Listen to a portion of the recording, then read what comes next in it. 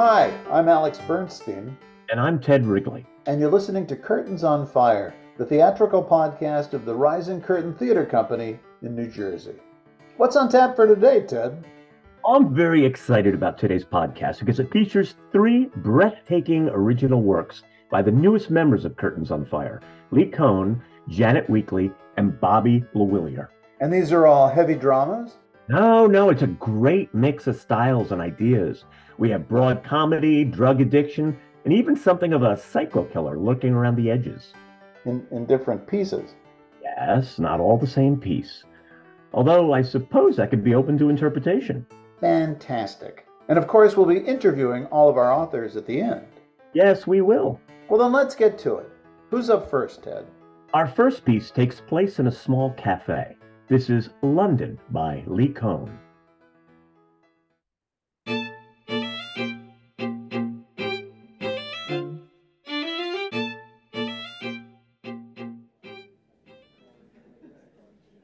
You look amazing. Stop it, you. No, really. You haven't changed a bit. It's super annoying. Trust me, my arse takes up a lot more space on the tube than it used to. Your arse looks great. Oh, been perusing my arse, have you? Okay, first of all, in a civilized world, it's pronounced ass.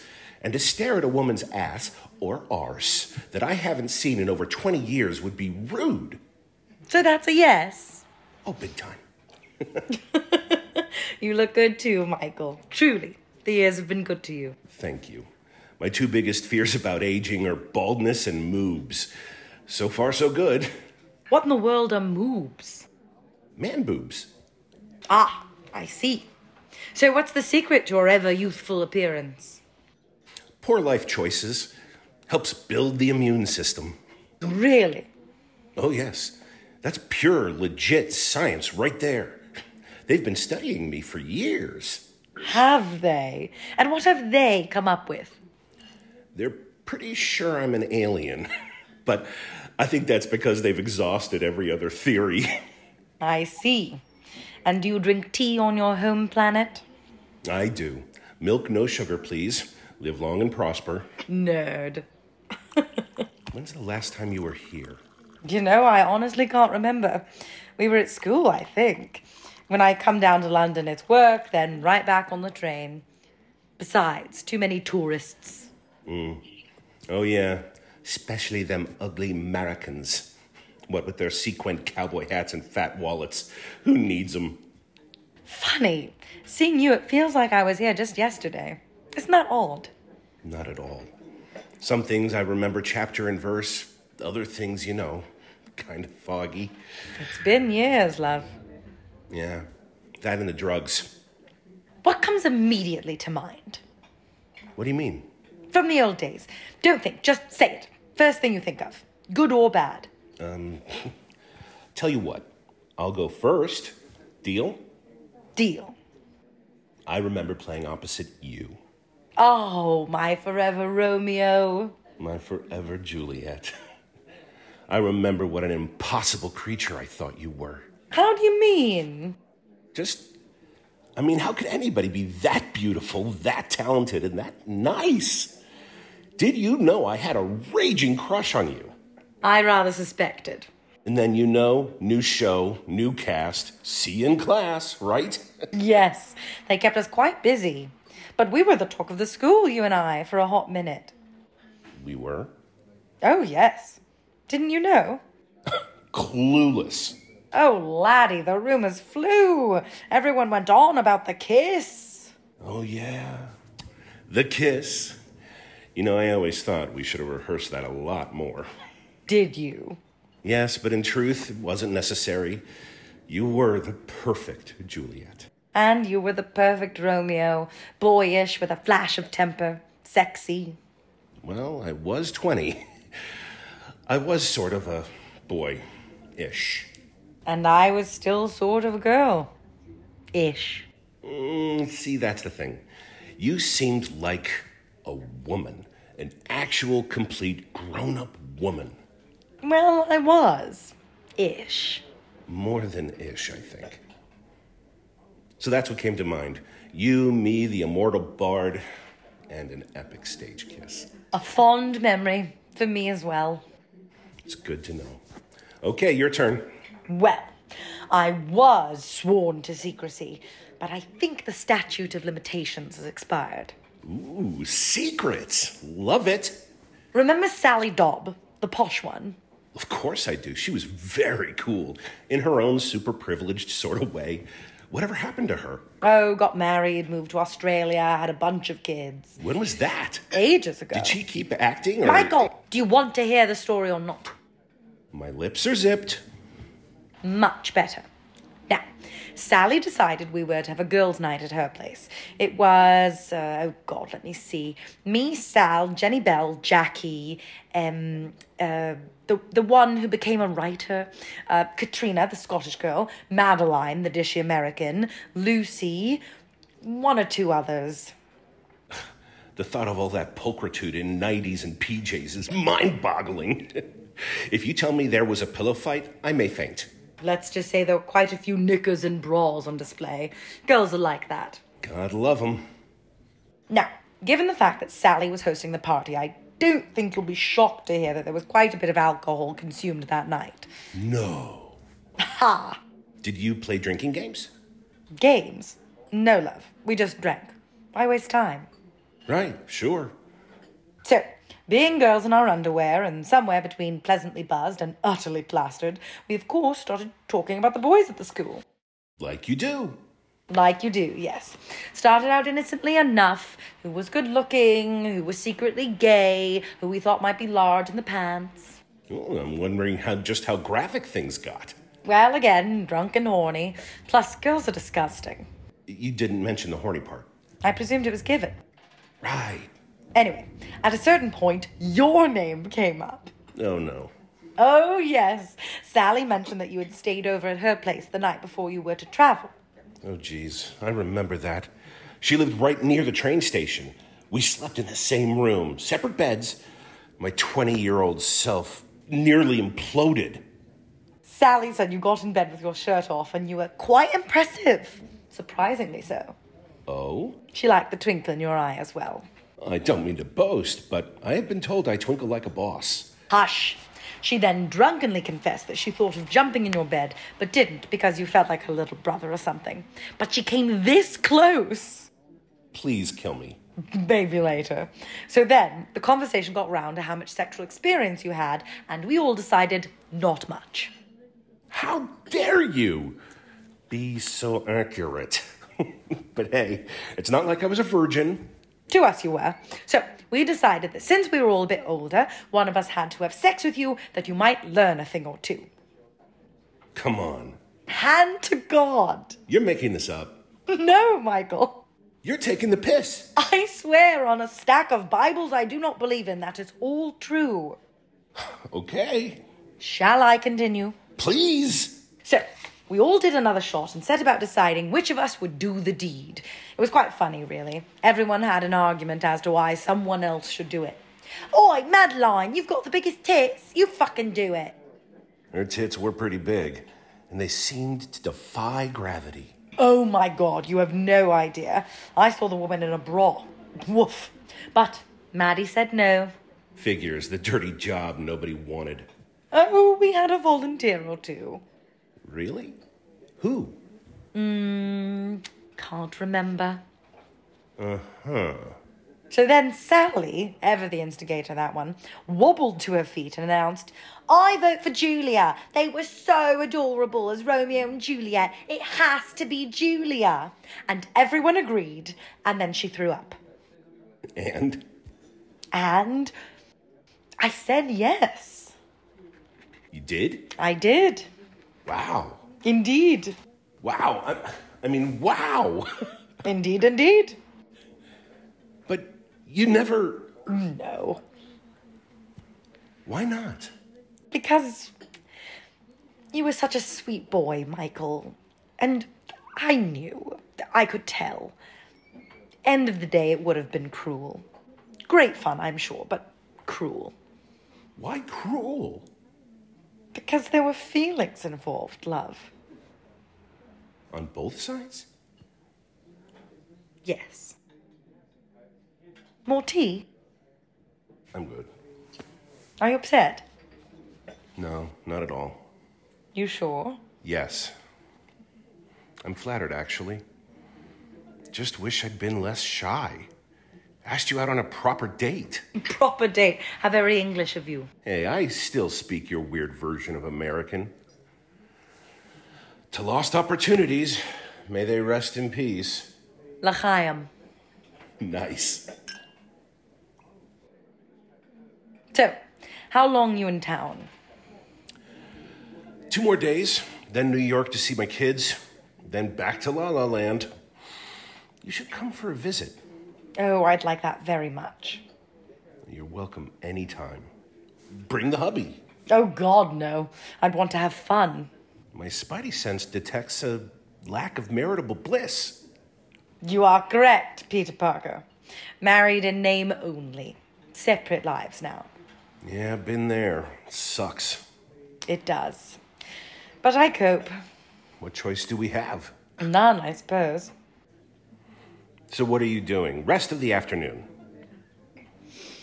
I think we should hop round to your hotel and rehearse that kiss. Let's get it right this time. Oh.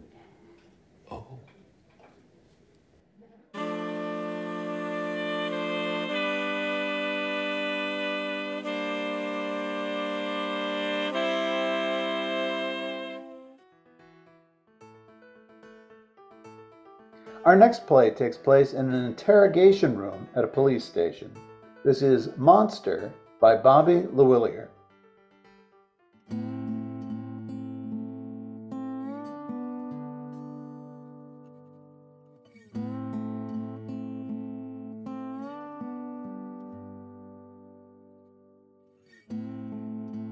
I'm not sorry, Detective.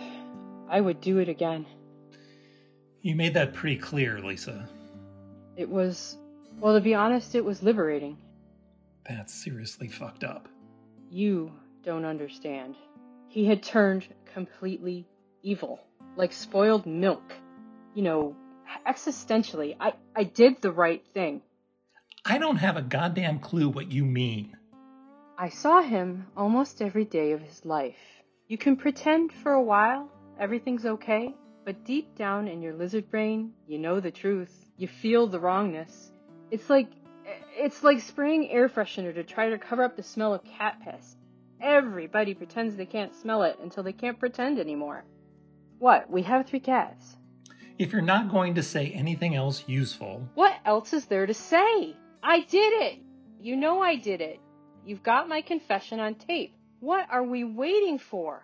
I just want to know why. Your own kid. Why? We've been over this and over this. I told you he was evil. And I saw his plan. Tell me about the plan again. Fine. This kid I hounded to do his homework, to pick up a book and read, to learn to write a coherent sentence. That same kid had a notebook so filled with details, with every step he planned to take. He had 122 classmates and teachers listed in his kill book. Where did you find this notebook? I told you, he dropped it. He was taking his backpack out to his car this morning, and he didn't zip it closed. There was too much crap in there. Anyway, he didn't see it fall out. I picked it up. I didn't mean to look, but it fell open, and there was this drawing, all red ink, so detailed. I didn't know he could draw like that. So then you... You know what happened next. Humor me. I'm trying to help you here. No, you're not. He took his backpack out. Then he came back. He told me he was going to. I don't remember why. I was so freaked out. I couldn't think straight. I heard him coming, and I tossed the notebook on top of the fridge. I didn't want him to see me with it. He came in. He wasn't paying attention to me at all. He had his back to me. The knife was on the counter. I just did what I had to stop the threat. Jesus, Lisa. You knifed your own kid in the back. You did a job, too. He bled out on your kitchen floor. Wait a minute. You said his car was full of guns? When did you see that? I went outside to flag down the ambulance. No one can ever find our house. Yeah, I called them. It was a reflex. I knew they couldn't save him. In retrospect, I should have just called the cops. Damn right you should have called us. Like, maybe before you decided to stab him? Jesus. So anyway, I looked in his car and saw the duffel bags, 4 of them in the back seat. You opened them? Where'd he get the guns? My ex-husband liked to take him to gun shows on his weekends. I wouldn't let him keep any guns at our house, but he just got back from seeing his dad. You said it was liberating. What's that mean? You ever had a really bad pain? I mean excruciating. And it just keeps ratcheting up, and then something happens and it's just gone? And the relief just takes your breath away because you couldn't take it anymore and didn't know how to make it stop? Like that. What if he wasn't really going to go through with it? Did you ever think of that? And what if he was? 122 people on that list. What about them? What about all their families and friends? I tried to get him help. He wouldn't talk to the shrinks. He was great at pretending he was normal, but I knew better. You're going to prison over a notebook. My son couldn't be fixed. You can't fix monsters. And I won't feel bad about undoing the mistake I created. Look, if you could hop in a time machine and go back and kill Hitler at 17, wouldn't you do it? Wouldn't you take out the evil before it got loose? Wouldn't you save all those people? What about all the good Hitler did? What about the art he created? I want a lawyer.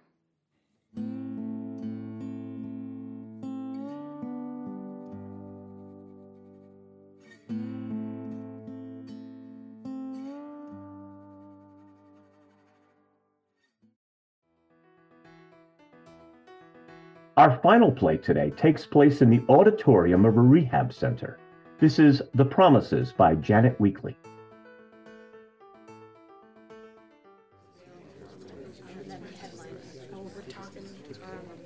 Hi everyone and welcome. My name is Mikey. I'm an addict. We're going to open today's meeting with a reading from The Promises. If we're painstaking about this phase of our development, we'll be amazed before we're halfway through. We're going to know a new freedom and a new happiness. We will not regret the past nor wish to shut the door on it. We'll comprehend the word serenity, and we will know peace. Our whole attitude and outlook upon life will change. We'll intuitively know how to handle situations which used to baffle us. We'll suddenly realize that God is doing for us what we could not do for ourselves. Are these extravagant promises? We think not. They're being fulfilled among us, sometimes quickly, sometimes slowly. They'll always materialize if we work for them. I'd now like to introduce our speaker. I've known Janet for, about 5 months now? She comes to meetings on a regular basis, volunteers to set up, make coffee, always with a smile. She works a great program. In fact, she got clean and sober at this very treatment center, which, incidentally, is where I began my own journey of recovery. So, I give you Janet. Hi everyone, my name is Janet. I'm an addict. I started using when I was in 7th grade. I was 11. My drug of choice was amphetamines, diet pills. A doctor prescribed them to my mother, and they worked so well for her that she passed them on to me and my sister. We were fat, and my mother believed that the 3 most important things in life were to be thin, pretty, and smart, in that order. When I took my first pill, I felt so good. I thought, oh, so this is how I'm supposed to feel. They made me thin, motivated, my shyness went away. The terrible anxiety I felt over my parents' non-stop arguing was smoothed over. They were divorced and living in different states, and they couldn't exchange a civil word between them. So I served as my mother's mouthpiece. It became my job, and it was awful. There were times when she made me call my dad 12 times in one day to beg and pester him for money until he caved into her demands. She was financially dependent upon him until the day he died. Having to be their go-between felt like I was carrying a 100-pound weight on my back. But as long as I could take a pill, I didn't mind doing it. Pills were my secret weapon. My life was really humming along. I made the cheerleading squad, the homecoming court. I was chosen to be a calendar girl. And in my junior year, I discovered my passion, acting. My life's direction was set, and I was heading full speed ahead toward a happy, successful life. With the pills, I was able to study from afternoon to midnight, and by graduation, I got into every Ivy League school I applied to. It looked like all my dreams were coming true. But now I was completely addicted, needing 6 pills a day to function, and my downward spiral was about to begin. I somehow made it through college as a double major in English and theater, but senior year, I had a nervous breakdown. First, I stopped doing my laundry. I would create piles of dirty clothes in the corners, and instead of carrying them downstairs to the laundry room, I just bagged them up and threw them in the trash. I wandered around campus in a black wool coat from Goodwill, and I avoided the quad completely, instead took the back routes behind buildings. I'd fallen so far behind that I wasn't able to graduate on time, even though I had entered freshman year 5 credits ahead. I'd squandered my education and was completely unprepared for real life. My mom suggested that I come home and go on a health program and rest for 2 weeks, which I did and never left. Spent the next 20 years by my mother's side, supplying our drugs and taking over the cat chores. We had 23 cats. I left the house only to go to the grocery store, the doctor's office, and the pharmacy. I had no other contact with the world. I spent my days in bed and my nights watching television and staring out the windows at imaginary possums. I would root through my trunk of old books and papers from high school, longing for that smart, hard-working girl to reappear and take charge. I spent every night going through old pictures, wondering how I lost my looks at 21. I bore no resemblance to the girl in the pictures. My skin was dehydrated and sallow, my eyes were dead, my teeth were yellow, and my gums had receded. Then, to my horror, my lower bridge fell out, leaving me toothless in the back. My breath smelled like a dirty turtle tank. My cheeks had collapsed, and I had sores and scratches all over my hands. In the middle of the night, I would be searching for pills in the rugs. And I was really scared I might overdose. I was up to now 100 pills every 3 days. So I had the brilliant idea of going to the hardware store to buy a safe like I'd seen in Tony Montana and Scarface. I didn't look at the combination, and the plan was to put my mother in charge of my intake and give her full control over it. She would dole out a pill when she saw fit. Now, not only did this prolong my addiction, it created a violent relationship between us. I was constantly threatening to kill her if she didn't open the safe, and I'd wake up in the middle of the night and I'd threaten her and I'd beg her and plead her for just one more. I'd proposition her, offer to do extra chores, exchange favors for an extra pill. Years had passed, and I was frozen in time, sitting at home, taking drugs, watching television, and making plans to kill myself because my life was in shambles, and I had no idea how to fix it. Then things got worse. My mom had taken out a mortgage on the house, assuming my dad would pay for it like he paid for everything else in her life. But now he was remarried and in hospice dying of lung cancer. He wasn't able to communicate, so our mailbox kept piling up with bills. I'd go out, I'd stuff all the mail into a garbage bag and throw it into the hall closet. I certainly wasn't going to open anything. The flow of money from my dad had stopped, and no amount of yelling or manipulation could turn it back on. Then, one by one, the utilities were shut off. First the phone, then the water, then the electricity. With no filter, the pool became a thick, green, mosquito-infested swamp. The grass grew so tall that a child could get lost on it. When our house went dark and silent, the rats assumed we'd moved out, so they moved in. The kitchen disposal no longer worked, so my mom threw all the leftover cat food, and there was a lot, into garbage bags, which spawned maggots, which then turned into an army of big black flies, which flew into the house and lined the ceilings of each room. And the foreclosure notices kept coming. But since neither of us bothered to open the mail, we didn't know that the house was being sold on the courthouse steps in 2 weeks. And ironically, it was the same day my father died. I was 30 years old then, homeless, jobless, and hopelessly addicted to drugs. And one night, I remember I went out onto the steps, just trying to get away from the rats and the flies, to plan my suicide. And I just didn't know how I ended up like this? And then I flashed back to high school. I had to write a paper on The Sun Also Rises, and there was a quote. How did you go bankrupt? 2 ways. Gradually, then suddenly. I never fully understood the meaning of those words until that moment. And then, deep within me, there was a little voice, like a whisper, and it said, maybe it's the drugs. But that possibility, it gave me hope, because maybe if I quit, I could find my way back to myself.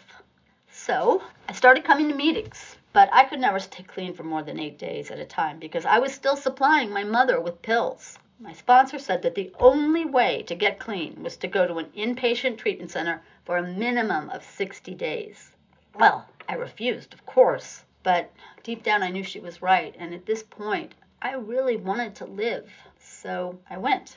I can't tell you how many times I wanted to scream, "This is ridiculous! I'm out of here!" My first day here, I received 4 violations for falling asleep in group and was put on a 3-week snack ban.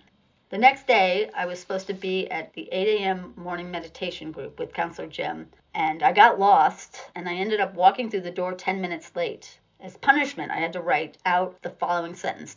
Time management is crucial to my recovery. 100 times, legibly and in cursive. I tried to explain that I'd lost my orientation schedule, and there was no one at the nurse's desk to answer questions.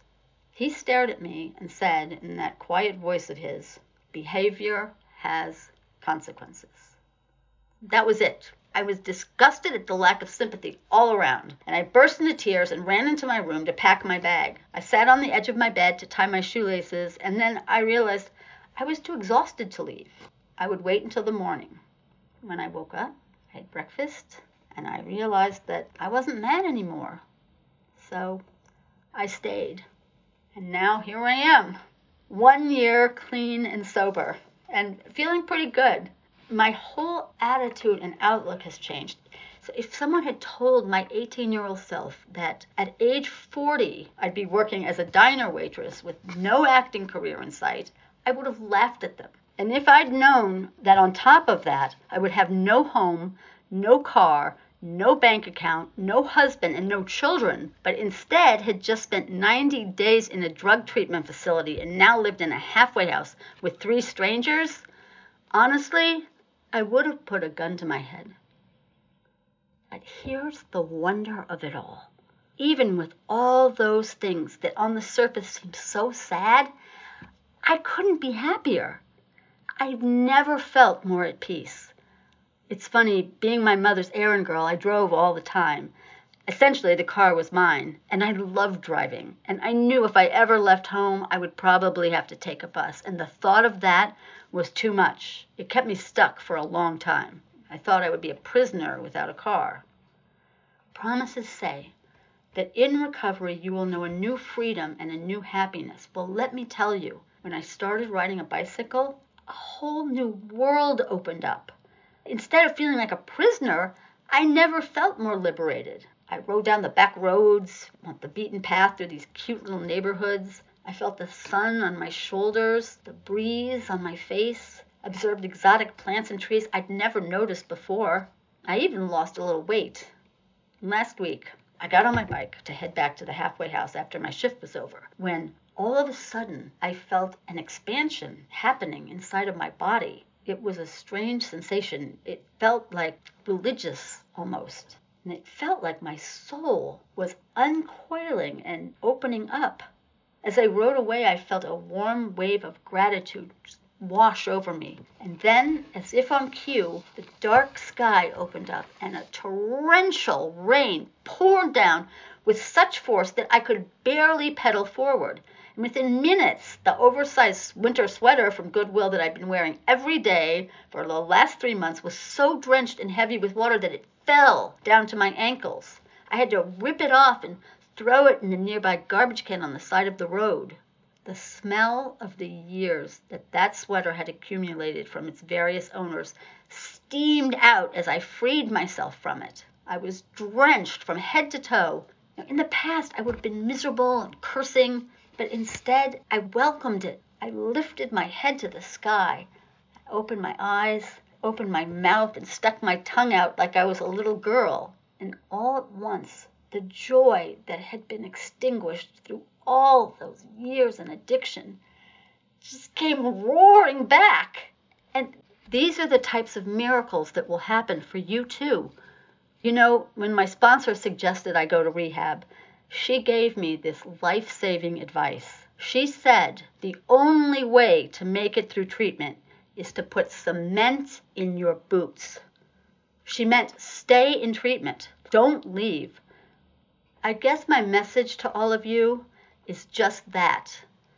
No matter what's going on for you out there, whether it's my daughter needs me, or my boyfriend misses me, or my cat is dying, whatever it is, believe me, it's just your disease talking and trying to pull you out. But don't listen. Put cement in those boots. Thank you for letting me share.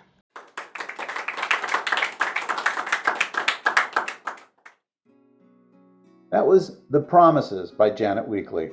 And now, as always, we're excited to have our three authors with us, Lee, Bobbi, and Janet, to discuss what inspired them to write these pieces.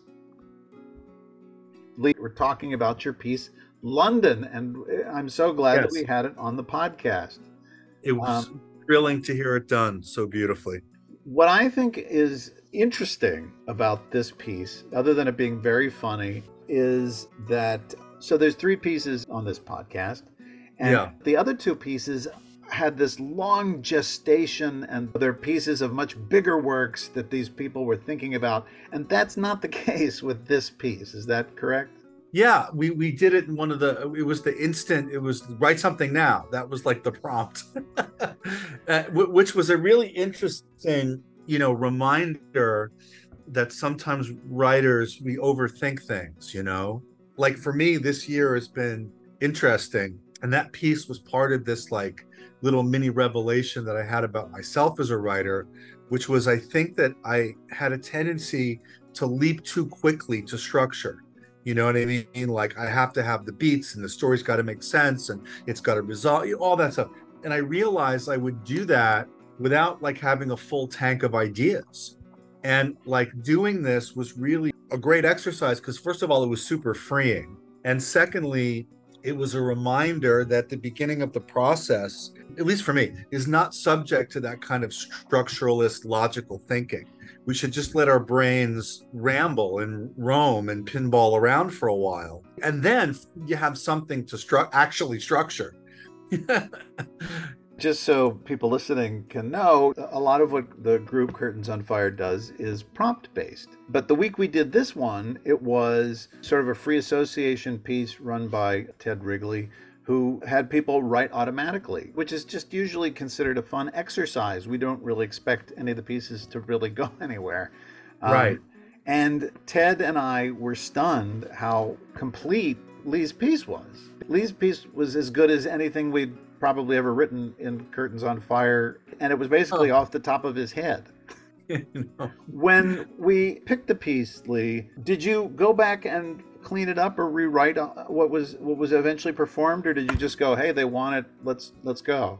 No, I rewrote it prior to the performance, but after that initial session. And then I went back and cleaned it up a little bit and did a revision. But I would say that the totality of the piece was basically what I wrote in that hour and a half.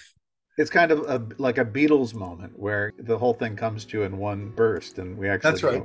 Tell me a little bit about those two people, because I mean, the fact that you have these two people who were in a drama thing together. I mean, obviously, I'm guessing that came from some personal experience. This was based on an actual person that I knew at drama school, who I played Romeo and she played Juliet, and she was gorgeous and smart and an amazing actress. And I had a crush on her that just wouldn't quit, And a lot of the other, like the girls that she talks about when she talks about the party, they're all based on people that I went to the drama studio with. So a lot of that, a lot of the stuff that gets talked about actually did happen. And then there is a certain measure of wishful thinking. That was my next question. It is, Yes. No, I never hooked up. The drama studio was a great experience, but I was the youngest person at the school. Like I was the only person, I was the only student who hadn't graduated from college yet. So they were all a little bit more mature than I was. I used to joke I was just like this erection that just kept like with a magnet on it, like you. And so I had a crush on all of them. did this exercise going to the left brain Yes. inform anything you're working on now?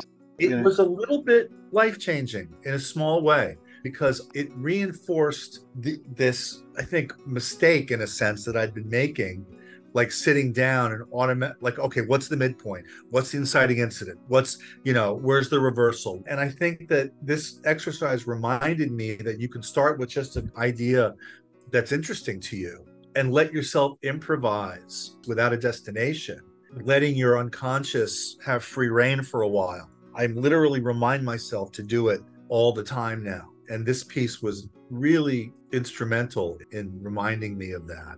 Before I let you go, Lee, I have one question, which is when we go to record these pieces, we get a lot of feedback from the people whose pieces we're recording. And if they have very specific casting ideas in their heads, we will want to do whatever makes the writers happy. You had very specific casting in your head. Do you want to talk about that?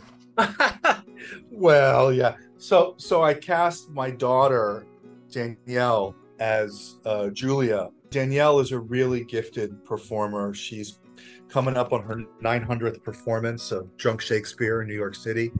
Very skilled. I knew she could do it. And I also knew that because her technical work is so good, that the accent would be flawless, which it is. You know what I mean? Yeah. And it is easier for me to direct my daughter than any other actor I know. Because she's like, don't be nice to me, Dad. Just cut to the chase. Tell me what I need to do. And because sometimes like, well, honey, I get into dad mode. And she reminds me, nope, I don't need that. Just tell me what you want. Tell me what I need to be better. And as you mentioned, Danielle is a performer in Drunk Shakespeare, which anybody can go see in New York right now. They do a phenomenal job, and it's a well worth evening of entertainment. You can actually watch Danielle get drunk and try and perform Shakespeare. Lee, thank you very much for letting us do London in Thank you. The latest podcast, and it's been a real thrill. Bobbi, it is so great to have monsters on the podcast. Thank you. Why don't you tell us a little bit about the inspiration for the piece?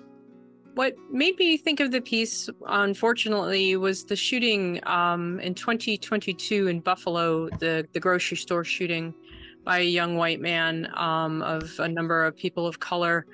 And it got me thinking about what it might be like to be a parent of someone who commits an atrocity like that. Bobbi has brought in multiple pieces about this main character, Kevin, who's the son. The main character is sort of off screen in Monsters. He's the monster for all intents and purposes. And you're playing with an archetype that people will probably be familiar with. I mean, the most common archetype is Jeffrey Dahmer. I hope people hear some of the pieces with Kevin. You get very much into the head of that character, and there's some terrifying moments. What was it like to play in the head of Kevin? To be honest, it's kind of fun. Which does not make me sound completely normal, but I think if most people who write aren't completely normal anyway. But to really think about the difference between the fantasies we have and our sense of ourselves and our anger and our frustration with the world, and then to think, well, what would you ever really go ahead and do something with that anger? Could you be so dispassionate about another person that you would fulfill some of those things that we say in a moment of anger? You also, in the piece, you actually play the mom, which I thought was a sort of a daring move. Was it tough to write the mom and play the mom? It was tough because it's hard to think yourself into a person in that situation, I think, to some extent. And as I was working on her character, to think, what does she share with Kevin and what doesn't she share with Kevin? And how much is she to blame? And how much is she like him? Does she have a little bit of that madness in herself? The scene is one of the hardest moments, I think, in the whole story of Kevin, because it's the moment where the mom admits what she did. What was it like to put yourself in that headspace? It's a little uncomfortable. I think the version of the mother at first was a little more weepy, was a little more frightened. And then as she evolved for me, there was almost a sense of self-righteousness for her because she really feels like she did the right thing. And she's not actually sorry about it, even though she should have been. And that, it took me a long time to get to that spot. Because I don't think that's a natural place to be, but it did seem to naturally evolve out of her disgust for what her son was planning. And you very much play with the sympathies of the audience in this piece. Do you want the audience to be sympathetic? Not necessarily. I think the audience has to go a little bit on this journey with her and decide if she's someone that they can support despite what she's done, because in theory, she's saved a lot of people, maybe, but maybe not. And if you're the sort of person that says, well, you don't really know what would have happened, she's utterly unsympathetic. Well, Bobbi, I hope we see more of these pieces. And thank you so much for sharing it with the podcast. Thank you so much. Janet. Hi, Alex. Thank you so much for bringing the promises to the podcast, which you deftly performed yourself. Tell us about the origins of the promises. Well, I was in the workshop, and as you know, every week we're given a prompt to write about, just usually one word or two words. And the prompt of that week was drenched. And I thought of the last time that I was drenched, actually was the time when I got caught in the rain. I was newly sober. I was living in a halfway house, and I was working at the Pancake House in Delray Beach. And my shift was over, and we had a meeting at our house, at our rehab house. And the meeting was at 2:00, and it was pouring rain. But when I was newly sober, and when anybody is, it's very important that you have integrity. And, you know, if you're supposed to be somewhere, you show up, and you don't use excuses like, oh, it was raining, I can't get there. And so I took my bike and I rode from work to my halfway house in what turned out to be a torrential downpour. And the sky was very ominous to begin with. And then it just came. And what I didn't realize is that I was having, at that time, a spiritual experience of being cleansed and of my soul kind of expanding and just being at one with the world and just open and alive. And all of that came to me as I was writing. This is like 20 years later that I'm writing this prompt. I'd been sober since 1998, and it happened in 2000. I didn't realize what experience I was having until I wrote about it. So it was very special, that piece to me, because it made me really appreciate what I've gone through. Janet, when you came to the Curtains on Fire workshop, you really kind of came with a mission, which this piece is a part of. You have a very specific story you wanted to tell from the beginning. Right. Do you want to talk just a tiny bit about that? Yeah. When I got clean and sober, I got my life back. I got my humanity back. But that in between time, I basically still lived as a diner waitress. I was full of gratitude and appreciation for being alive and had great personal relationships. But when I went into the workshop, at the urging of my friend Jake Daler, who was a member, it made me face part of myself that I had abandoned, which was I love to write and I love theater. And when I wrote that piece, it kind of plugged me back into something that I still hadn't reconnected with, even though I was clean and sober. One of the most vibrant characters in these pieces is the mother character. The mother character kind of drives so much of the story and the action. We find ourselves in the place of young Janet, the ultimate survivor of all of this. Tell us a little bit about the mother. The mother is the toxic mother, is a character, and it's also funny and full of life, a lot like somebody who's bipolar sometimes, but she wasn't. She is evil and she is toxic, and I do blame her, even though I'm supposed to be over that. But she's also beautiful and intoxicating and children lover and people lover, and she's an animal lover. So there's these two sides of her that are almost impossible to explain. So it's hard to write about her sometimes. She was who she was, with no apology. That's my mother. Janet, last question. Is there a sense of catharsis when you write these pieces because you're exercising these demons? Yes, there is. After I wrote it or wrote a piece in the workshop, I just felt a really deep sense of pride that A, it was a complete story, and B, that I was standing outside it now. I'm not living in the middle of the utter dark torment of having no hope. You don't feel the sun. All you can focus on is the dust in the corner. It's a really flatline life. And when I wrote any piece that had to do with that, I just felt like, wow, I'm on the other side. That's really special. It's beyond words to describe how it feels. Well, Janet, thank you so much for sharing the promises with the podcast. Oh, you're welcome. My pleasure. And that's it for podcast number 7. Thank you so much for joining us today. We'd just like to tell you a bit about the productions. London featured Danielle Cohn and Michael J. Tabb. Monster featured Bobbi L'Huillier and Dave Doster. And The Promises featured Janet Weakley and Jake Taylor. All of our plays today were directed by Ted Wrigley. And mixed by Alex Bernstein and Dave Doster. Our graphics were created by Pina Carey, and our theme music was created by Dave Doster. The Curtains on Fire podcast is produced by us, Ted Wrigley and Alex Bernstein. And thank you so much for listening in. We'd love to hear your feedback. You can reach out to us at info@risingcurtaintheatrecompany.com. Please join us next time for more new works by up-and-coming playwrights. Until next time... What? This is where you sort of sing our catchphrase to the tune of The Police.